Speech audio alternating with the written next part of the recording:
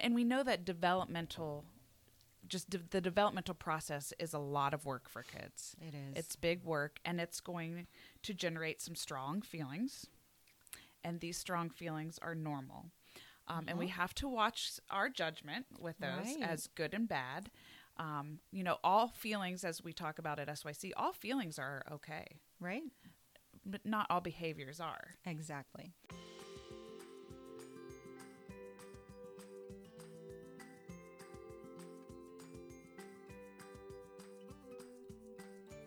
Hello, this is Amy Radowski, and I'm your host of the SYC School for Young Children podcast. Our philosophy is we believe in the social emotional development of all children, and we believe that happens within the context of free, uninterrupted playtime. This podcast is meant to serve as a parent education and as an outreach so we can reach more families. Now, our next episode.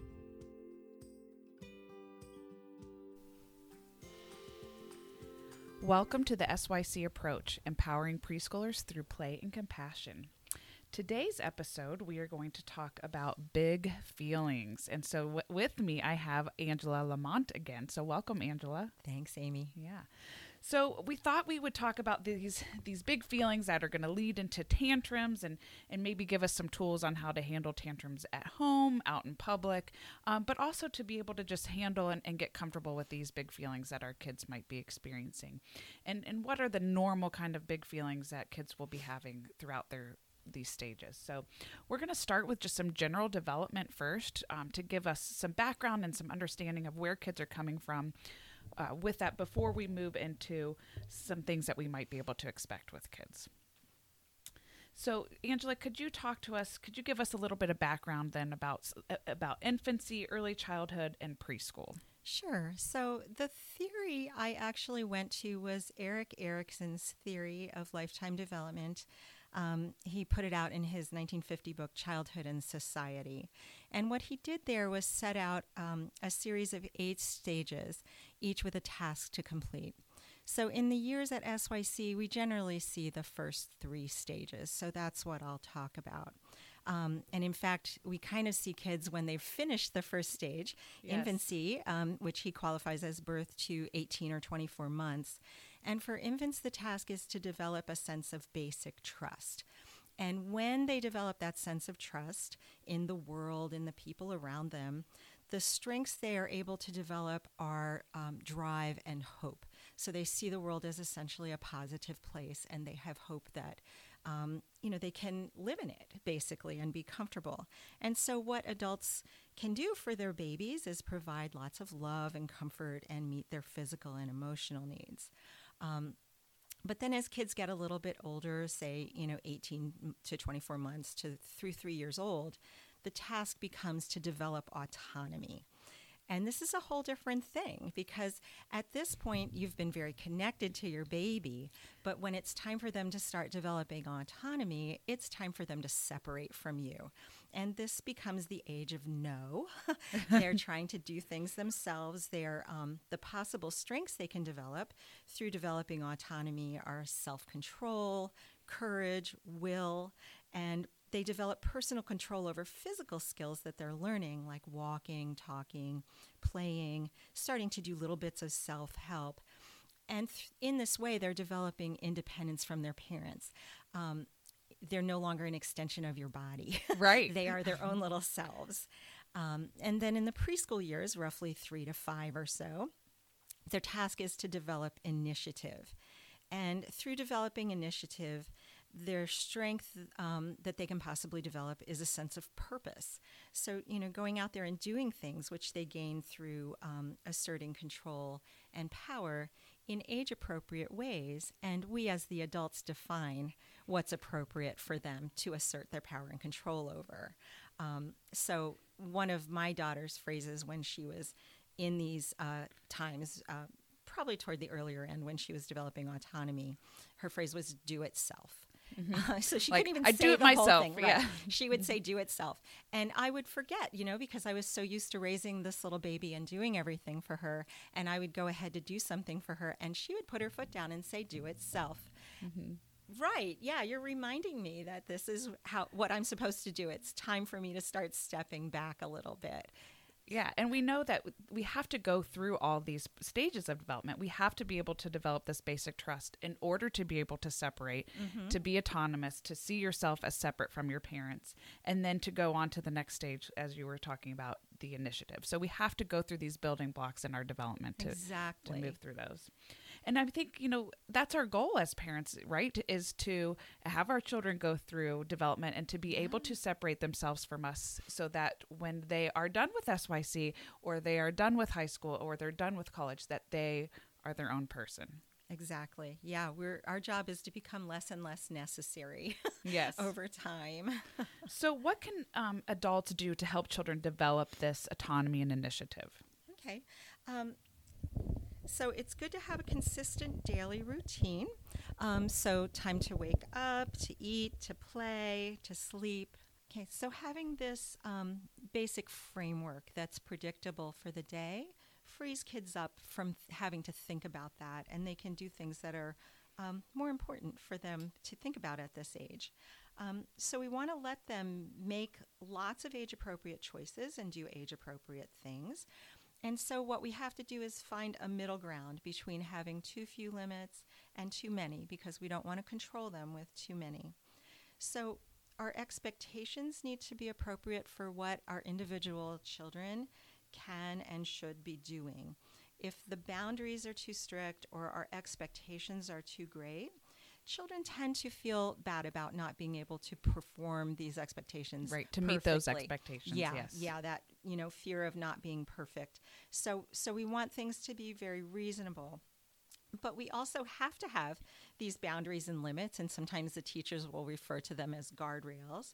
So if there are too few limits and kids have too much leeway to exert more power than they're really ready for, that sets them up to experience disapproval from other people when they're doing things that they really shouldn't be doing. And that can start to develop difficult feelings in them as well, feelings of less confidence and their ability to be autonomous and have initiative. We want to create lots of time and safe space to play and experiment with appropriate activities that they find interesting. And we want to allow them access to a variety of playmates. So not just their siblings, not just kids who are older than they are or younger than they are. It's often more challenging for kids to play with kids who are the same age. And so we want to let that happen as much as possible.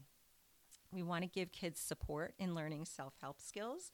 This is one of the first places that kids can start to exert some control and feel successful in, so starting to dress themselves and undress themselves, and expect the kids to do a little bit more as we step back and do less. So I think there's also a balance that we have to find that sometimes can be hard as parents and as teachers to find the balance of what kids are ready for as far as doing some of those tasks where you're not wanting them to feel defeated over a task they're not ready for, but also at the same time wanting to be able to challenge them. Exactly.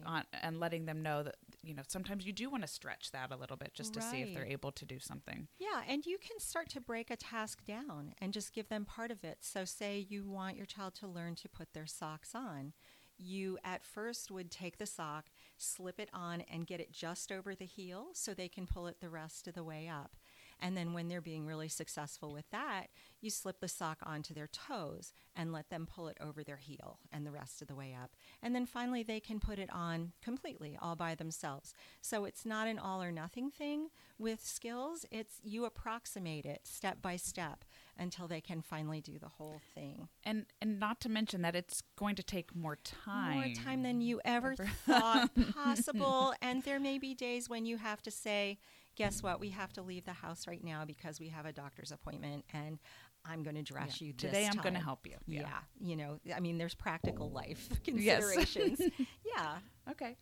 Yeah. So basically what you want to do is appreciate and support children's natural attempts to be independent, and you set the safety limits for them and you have appropriate developmental expectations for them.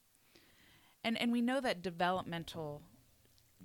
developmental process is a lot of work for kids. It is. It's big work, and it's going to generate some strong feelings.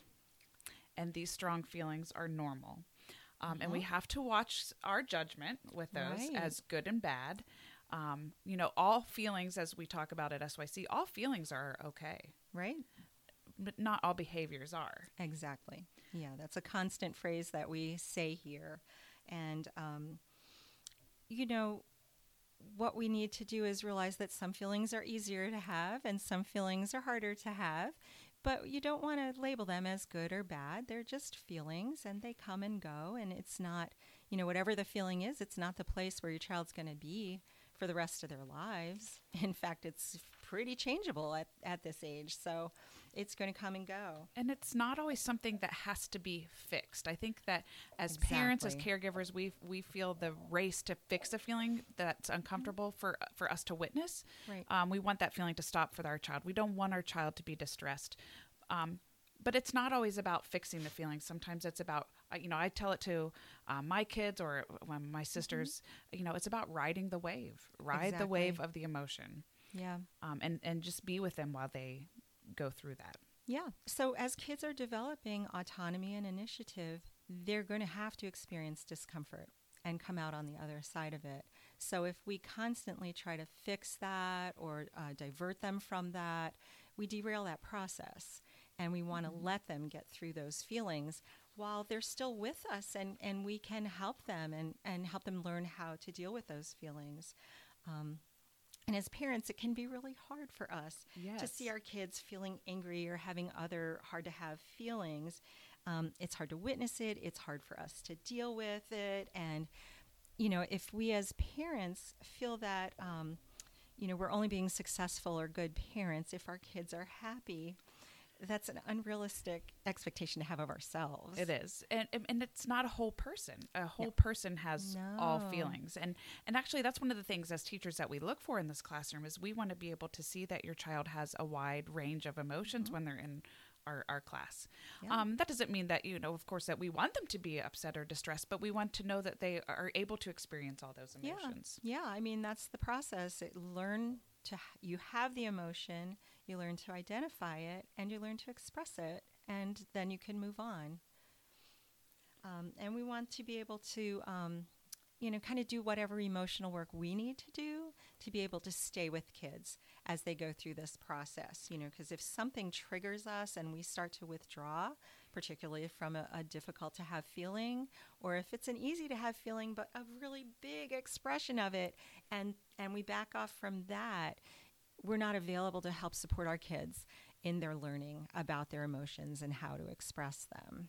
And there are those moments that if you're having a moment where your child is experiencing big emotions and you feel triggered or you feel that you are not going to be able to respond at your best, if possible, that's one of those times when you might want to tap out and have your partner step in. There's times when that's not possible. And there's times when you might have to, give yourself a little time out or go scream in the bathroom or take a breath. take a breath. And it's okay to also model those experiences to your children. Yeah, and it's okay to say, I don't know what to do about this right now. And let me think about it. Let's think about this together. So we know that children's emotional expressions are determined by their age, their experience, development, in all areas. They're influenced more so in the immediate situational conditions if the kids are hungry or thirsty, tired, maybe the disrupted routine. I'm thinking recently the time change seems to be a big one.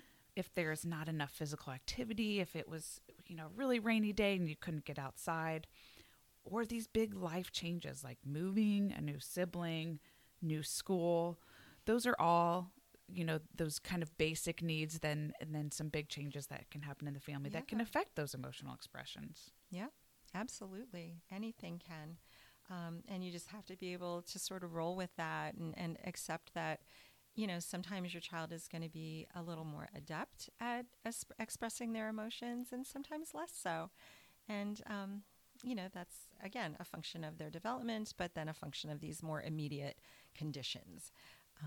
And so we need to kind of be aware of that and if we're aware of what the general developmental trends are, then we can be aware of, how these things can be a little bit reversed by difficult immediate conditions. Yeah, and when there's something a big life change that's happening, the response by the child may not be immediate, right? It might be Right. later on, where they might start experiencing or showing some more responses to that. So that's a time when I would suggest to families, if it was in the school setting, if you're having a big change at your house, let your teachers know. So that way we can be aware, we can be watching for anything that we might see that your child might be acting unusual or might need some extra support during Right. And, during we that time. just need to adjust our expectations of a child at these sorts of times, and know that, we might see something and we might, not press them to do more than they're able to do at these given times. And we've also seen times where children, as you were talking, though, but maybe reversing a little bit back in their development. Yeah. Development is rarely linear. Right? It doesn't always go forward. It goes forward and back and forward and back. And, So then let's kind of think about some of those general developmental trends, from more physical towards more of that verbal expressions of emotions. Yeah. Yeah. So, emotional development is so tied up with cognitive and language development because we tend to think about feelings in words. I mean, we label them with words and, we encourage kids to talk about it. So when they don't have those language skills, those verbal skills to say what they're feeling or to process the words that we say to them, then we can understand better why their emotional expressions are more physical.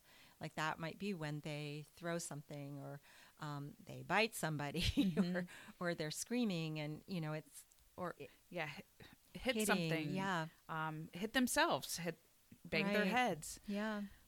That's something that as developmentally, that physical expression of needing to get that out. And I notice even, as an adult myself, that sometimes when I have really big feelings, if I get really angry, that I want to do something physical, like go for a run or something that physically gets that kind of energy out of me. Yeah. Yeah. Actually, in one of the classes I teach, one of the kids wrote a letter to the two teachers and asked us what we do when we're angry. Oh, wow. Which I thought was really an interesting thing. I've never had a kid do that before. And he came in, his parents helped him kind of type it on the computer, you know, and he typed a bunch of things that we couldn't read. And then one of his parents typed the words that we could read. And it was about that. And so we did a whole little group time about it. And, one teacher said, I take my dog for a walk. And the other one said, I do lots of heavy work. And, so it was a really nice time in our room that was brought up by one of the kids. I love that. Yeah. And wanting to learn more tools and wondering about that. Yeah. So we know also at this stage that there is going to be a mix from these huge single emotions to gradually having more of those gradations or mixed feelings. Yeah. But usually it's going to start with, they really love something and then they really hate something. And it can change so quickly.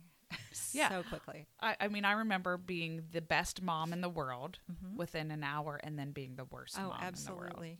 Absolutely. And sometimes I just wanted to be just good enough. Yeah. And we are actually. Right. Yes. I just want to be a good enough mom. Yeah. So let's talk then about just kind of impulsiveness and responses with emotions. Yeah, so we touched on it a little bit by saying, sometimes kids will do something like hit, throw, bite, whatever. They'll, when they don't really have the words, they will do this impulsive behavior. And as time goes by and they learn to express themselves verbally a little bit more, they learn to identify their feelings and label them and express them in different ways, then they can start to think out their actions a little bit more. We have a big role to play in that by having these discussions about, honestly labeling our feelings and saying, I feel really angry right now, and this is what I'm going to do about it. So we model that behavior. I'm feeling really sad right now, and this is what I'm going to do to take care of myself. And, if you find that you have a really sensitive child who responds to that by taking on that emotion somehow, you can keep reassuring them that, grown-ups know how to take care of themselves. And, when I'm sad, this is what I do, and I take care of myself, and I can still take care of you as well. You don't have to take care of me. Right. And I know that, just thinking about labeling those, that in the forest classroom, this is a time when I start talking more about kind of giving them the modeling of those gradation of feelings. So I might just throw out there something like, oh, this is something that makes me just a little bit sad. Yeah. This is a little sad, or I'm kind of excited about this, but not that excited. So letting them know that it's not just this all or nothing kind of feelings, and that takes some time developmentally to understand that and concept. Those discussions are ongoing. They don't end when your child is the age to leave SYC. That is a discussion for the long term about what you feel a little bit one way about, or a lot that way. So what about children's awareness of others' emotions? Yeah, that's something that takes a while to develop. So, they become aware of their own feelings before they become aware of what others are feeling and what the signs might be. So, if you have, a younger child, say a 2-year-old, it's not necessarily, you can do it. You can keep pointing out, oh, they're crying, that means they're sad. That's not really being internalized at that point. So, but a lot of repetition and some, development and growth and age under their belts, yes, then they start to get it. So, just by pointing out to somebody that they did this behavior and then someone else started to cry doesn't click that in right away. It takes a while, and they have to be old enough and have the cognitive development to be able to take another person's point of view. So how can we help and encourage our kids to become more self-aware of these emotions? Yeah, so I mentioned the modeling when you're having a feeling, to kind of talk about what your feeling is and what you're doing about it. But one thing you can do is start to develop your own emotional vocabulary. It's kind of like looking in a thesaurus, I mean, it's not all happy, sad, angry. And be aware that there are, different permutations of those things, and being aware that angry isn't always just angry. So, oftentimes we will say to a child, oh, you look really angry, or you're feeling mad. And anger isn't always just that. It can be secondary to other feelings. Kids can be having some fear or worry or anxiety. They can feel frustrated. They can have disappointments or sadness, or feel discouraged about something, or feel uncertain about how things are going to go. Anything like that can manifest as looking like anger.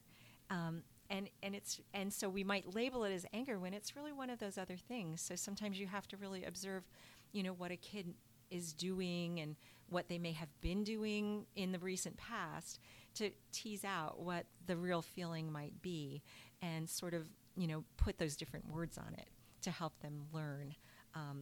Again, just different gradations of feeling, or different shades of feeling, that might help them out in the future.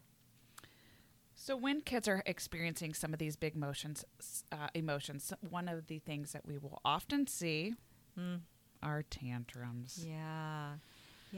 We only see them once in a while at school. They seem to save that for their parents more frequently because, they feel safest with their families. And so, it's kind of like when we go to work and we're frustrated and we come home and vent. Yes. So we call it venting as adults. Right. But for little children who don't have the ability to vent verbally, there might be a tantrum. And these things happen when they feel completely overwhelmed by an emotion. I mean, I feel tantrumy sometimes, right? As an adult, because I'm overwhelmed with all this emotion. Right. And it's typically when it's something that they wish would be different. Yeah. They wish something would be different Yeah. About a limit that was set. Right. Or just feeling that overwhelming of those emotions and not knowing how to process it. Right. Yeah. And, the thing that's hard, if a child is really feeling frustrated and upset because a limit has been set and they're angry about it or frustrated by it, it's tempting to back away from that limit to ease that feeling. And you have to resist that temptation, because if you if you back down on the limit repeatedly, what you do is sort of prolong the time over the years when you'll be seeing tantrums. If you can be consistent about, okay, we had this limit and now you're upset about it, and we'll just wait until you're calmer and then we'll proceed with things the way I said they would be. They have trust in you because things go the way you originally said it would go. And they learn, that, okay, here is my limit. I bumped up against this guardrail. Here's the limit, and now I know. Yes. And I think that I just was going back and thinking about an example, like a real life example I could give of one of these. And so I like to go back and think too, when my kids were younger and I would go to Target with the kids. Oh, gosh. Okay. And, and they would want a toy. Yeah. They would see something. I mean, they have those, those aisles set up perfectly for all those great toys that kids just want to, take home and beg and, plea for. And when you set that limit and say no, and then they tantrum, your instinct is to want to just buy the darn toy, get the heck out of there, and avoid all of this. Oh, yeah, because it is so difficult to be in public and have your child in the middle of a tantrum and feel like people are looking at you. And judging you. Yeah.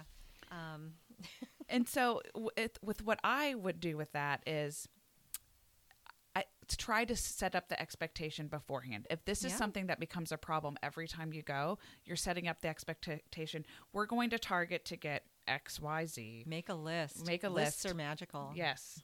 Or we're going to the grocery store just to get milk. Mm-hmm. We're not getting anything else. Yeah. And I think that's a great example to just say, oh, yep, that Hot Wheel car is not on the list. So we're not getting that. But setting up that expectation ahead of time, that doesn't mean that you'll totally avoid the tantrum that it could potentially happen, but you've set up the expectations. And then if you do set up that expectation, you stick with it. Yes, absolutely. And there were times, so when my kids were little, if we were going to the grocery store, I would let them add something to the list, something reasonable, not necessarily candy, but, it might be cherries when cherries weren't in season. So they were going to be a little expensive, and we were going to get a few cherries for that kid. And so my strategy was that we would get the things on their list. First, I have 3 kids. Those would be in the bottom of the shopping cart. Okay. And then we would do the rest of the shopping, which would go on top of their 3 things. And there were a few times when I just had to abandon a full shopping cart. Yeah. And just know that this is part of life. And I would be very apologetic as I was shepherding probably one screaming kid and 2 kids who were dragging confused. on, or getting them out of the store and kind of shouting my apologies at people who worked at the store, saying, "I'm sorry, I'm leaving this cart, but I'm pretty sure you would like us to go out to the car now to get out of here." Yeah, and, you just have to be prepared for those things and know that it's part of the deal, and really do what you can to avoid trying to circumvent those. Well, I'm remembering when Natalie was in your class as a 2-year-old and being at COSI and her having a major tantrum in public, and I was completely embarrassed. I felt that, man, I know a little bit about kids. I probably, my kid, I wish my kid wasn't tantruming. And then I remember coming to you and talking to you and saying, what do I do? What do I do if this happens in public? And you were able to give me some great advice. And I just remember you saying, the research is showing and the best method is to ride it out. Yeah. Just to let it happen, and then it will be done. Yeah. So, if you have to move, you do. I mean, if you're kind of in the middle of a checkout line that's going to be holding other people up, you pick your kid up and move to a place where, you can let them do what they need to do, and you can be there with them and take care of them, or you pick them up and carry them out to the car and let them have their tantrum there before you put everyone in seatbelts and move on. And one of the things that I've done now that I'm past that stage, and my children might represent tantrums in different ways at home, is if I see a parent out in public and I see a child having a tantrum, Mm-hmm. I've either offered to help Yeah. or said to them, totally been there. Totally. Yeah. Totally been there. And I like to share this too, that there's been many a times here at SYC where I had to have a teacher help walk myself and my child out Yeah. of here with tantruming. Yeah. So it does happen to It everybody. happens to everyone. It does. Yeah. As I said, they tend to have more tantrums with their parents.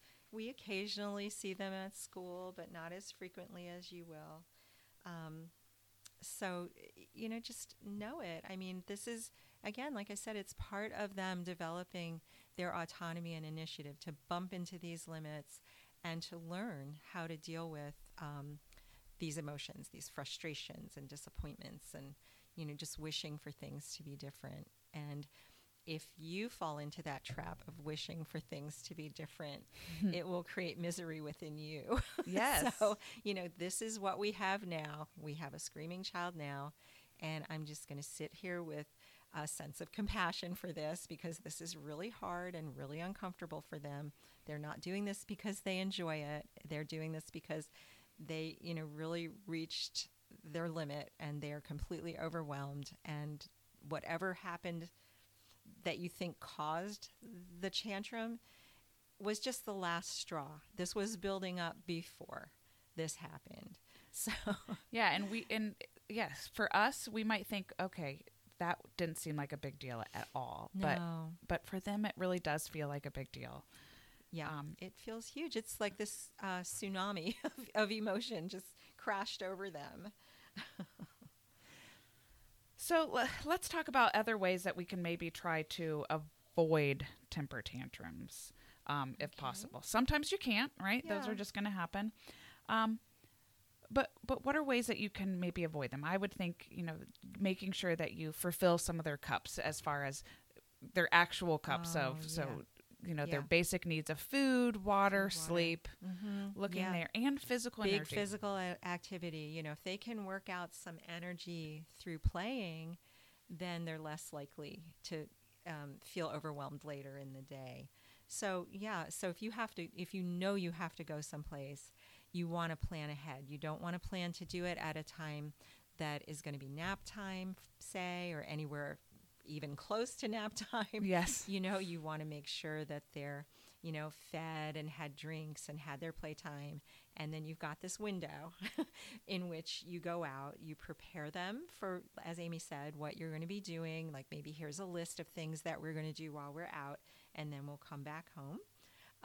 You try to do whatever it is you have to do in public. If it's particularly something that is your idea and not their idea, you want to do it as efficiently and calmly as you can to get through it. And then, kids kind of know when you're feeling stressed, and so they will pick up on that. Absolutely. Yeah. So the more that you can do things in a low-key way, like we're getting through Target, we're getting through the grocery store, whatever it is we have to get through, we're just going to do this, be really matter-of-fact about it. We're going to pay for things, we're going to go home, and then there's going to be something that you want to do at the other end of this, and we'll do that. So, and that might be part of your plan. After we do this, what do you want to do next? And you add that to your list of things to do, and then make sure they know that here it is on the list, and we're doing this thing that we had planned to do together once we got through this. This whole grocery store, scenario which plays out all the time, right? Because it has to happen. But I also think about that book, one of the Llama Llama books. Oh, yeah. Llama Llama Mad at Mama. Yeah. And it makes me think about this because it's where the llama's throwing a tantrum. Yeah. And the mom, I think it's a great illustration, though. The mom, just helps the llama put the things back and then just says, I don't like to go to the grocery either, but, at least we get to do it together and then and spend time together and do that afterwards. But going based on, in one of our books, Becoming the Parent You Want to Be, it talks about lousy local conditions. Yeah. And so, choosing the right time to do these. If it's right when nap time's coming because, you can just sneak in a quick errand, it may not be worth it in the overall sense. It may not be convenient, but I also know kids aren't always super convenient. Right. Yeah, we just work around that. Yeah. For that. So we've talked about, things about going in public, but I do want to ask you about one question about how to handle something in public. So I think we've all seen the kind of thrashing around and kicking and screaming, and we know that we can provide a space for that, or find a soft place for a child to land on those. But what are your thoughts about if a child is screaming in public? Yeah. And then what about if a child begins to do some head banging? Head banging. I mean, you're not allowed to hurt yourself, right? These are the safety rules. You can't hurt yourself. You can't hurt other people. You can't break stuff. So if I have to protect you, I will. In general, you would like to let a child just do their thrashing if you can, because sometimes touching them when they're having a tantrum can escalate the situation. But if your child is, banging their head or doing something that's going to injure them, and you can't adapt the setting, like by putting cushions all the way around them so they can bang their head on something soft, then you might have to restrain a child. And, I've done that with my own kids. I've had to do it at school a couple of times. I don't like to do it, but, you can set a child in your lap. You can cross your legs over them. Mm-hmm. You can cross your arms in front of them. And, you might be rocking and rolling a little bit, but they'll be safe. The only part of you that won't be safe is maybe your teeth or your nose when they bang their head back into you. So you have to be aware of that, and kind of, maybe if you wear glasses, take them off so they don't get broken, and, just kind of avert your face a little bit so that you don't get hit. But I wouldn't let a child injure themselves. Certainly. And I think that that's one, when I would call it the bear hug. Yeah. With that. Mm-hmm. When I look at that, I look at it as, children are feeling so overwhelmed with their emotions and out of control. Yeah. They're feeling out of control. Yeah. And that doing the bear hug is really, number one, it's not going to be your first thing that you go to, right? This is if they're harming themselves or we think that they need to feel safe. Yeah. And that would be what I view that as. You're holding their body until they can control their body. So you're keeping them safe. Yeah. And that's something, I've had to do that in public with my child before, where I would just word and talking very calmly, I'm just here to hold you and keep you safe. I'm keeping you safe. I'm keeping you safe. Yep. Say it over and over. Every time there's a little break in the screaming, I'm keeping you safe. I'm keeping you safe. Because we know that if we start yelling or escalating our voice, it's only going to escalate even further. Yeah, you have to stay as calm as you can, and just, like I said, have a sense of compassion for this. Sometimes you have to have a sense of humor about certain things too. I mean, I remember years ago, a friend of mine, her daughter started having a tantrum about her chicken at dinner. She got a chicken leg. She said, I don't want it big, I want it cut. So my friend cut the chicken leg, and then her daughter didn't want it cut. She wanted it big. So she took away the cut chicken leg, gave her a different one. I don't want a different one. I want the first one, but not cut. I mean, it's an impossible task. It's impossible. Right? Well, here was my friend's solution. She took the mashed potatoes and used it like glue and stuck the pieces back together. Okay. But, there was a little bit of screaming, but, you kind of have to go, all right, this is what we've got. And, kind of understand that this it's is creative problem solving, right? And we'll just go with what we have here. That's pretty funny. So I want to think too, though, when we said about being overwhelmed by those emotions, that talking about their nervous system and that flight, fight, or freeze. Oh my goodness, yeah. So the sympathetic nervous system has really kicked in for a kid that's truly having an overwhelmed kind of tantrum. So they are not able to reason. That's just that more primitive part of the brain has taken over, and the frontal parts are not, they're not letting words sink in. Words are not really articulated, coming out. They may be screaming words, but they're not necessarily useful to you, right? in any way. So, they just can't reason at that point, and so you just have to sit with them and, say as few things as you can. Remind them that you're keeping them safe. Remind them, that we're just going to wait this out together, and you can say what you think they might be feeling. You can label that. but on the whole, you want to, just be there, stay as close as you can, and you want to be this calm and loving presence for your child, so that you're seeing them through this time when they feel absolutely powerless to control what's happening. And I think that the best way that you can approach that with a child who's been angry is, talking about it or problem solving at a later time. So yeah, often much later. Not immediately. Not after. immediate. So no. maybe it's, at bedtime when it's calm, maybe after you've read a story, and just say, yeah. I know that earlier today that was really hard for you. I wonder what would help you next time in that situation. And sometimes kids feel embarrassed about it and they don't necessarily want to address it, and you can just kind of say, hey, you had this big feeling and it was really big and made you forget what you needed to do about that feeling, and that's it. That might be it. You might say those few words and move on. And there's not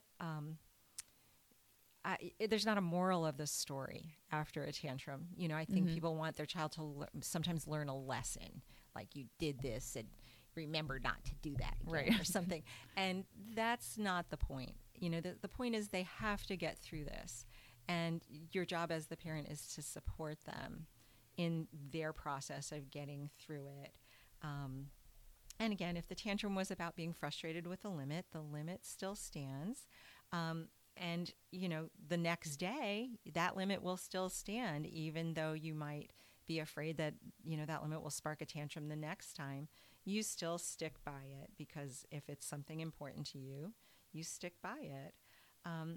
So when your child has a tantrum, you want to wait for it to wind down a little bit. And sometimes kids really want to be held after that whole thing is over. They've been through this storm and they just want to be held. And sometimes if a child is having a tantrum because they were tired, they might actually fall asleep in your arms. And just let that be, let that be. You put them down. I, personally had one kid who had to do that every night at bedtime. He just couldn't go to bed. It was like he had this excess energy that had to be discharged somehow. No matter how much outside time we had, no matter how busy he was all day, he had this energy that hit him at bedtime. And as soon as I said we were going to start the bedtime process, it would be a tantrum. And I would have to hold him, and we would rock and roll for a while, and then he would fall asleep in my arms, and I would put him to bed. That lasted a lot longer than I thought it would. But then it went away. It was just a developmental phase for him, that this was what he had to do. And then he was fine after that. And so there was not really any point in talking to him about it, because he would fall asleep, and then the next morning it's a new day and we move on. Yes. Well, and I think it's, we talked earlier about riding the wave of emotions, but I wanted to share this other part, this analogy that's always helped me when thinking about big feelings and big emotions. And it's about difficult feelings are tunnels. Ooh. And we are trains traveling through them. So if emotions are tunnels and we are trains going through them, then we need to keep moving all the way through them to the other side. Yeah. We can't just get off in the middle of a tunnel, right? Yeah. So what we adults often do when facing our own emotional struggles is to attempt to get out of the tunnel early. We might bang on the sides, ignore the echo, wondering with confusion why we can't see. But sometimes you just have to go through that tunnel all the way through and to get to the other side.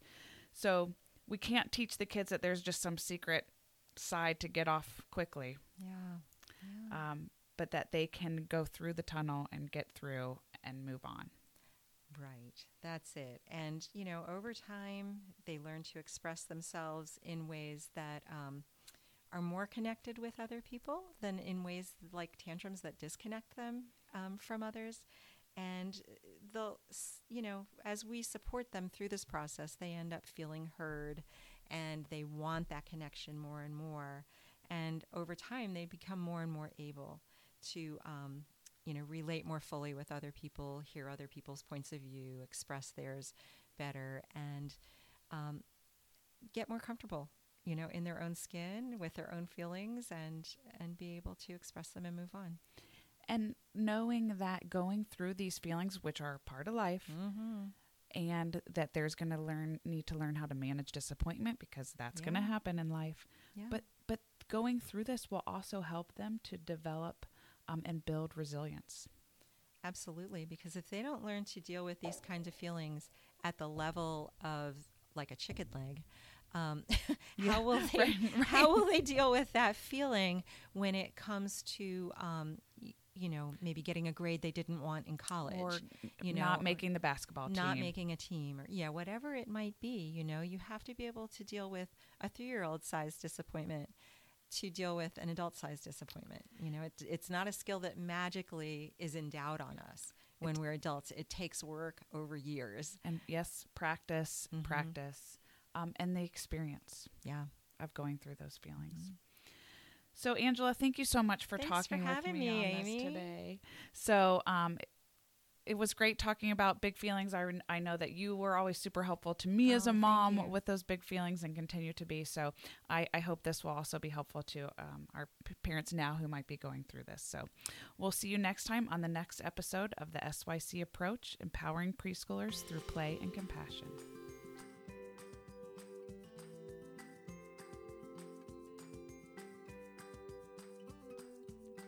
Thank you for joining us. This is Amy Radowski, and I'm your host of the SYC School for Young Children podcast. I'm the co-director of the School of Young Children. We are located in Clintonville at 93 West Weisheimer Road. For information about how to contact us, you can check our website at www.syccolumbus.org.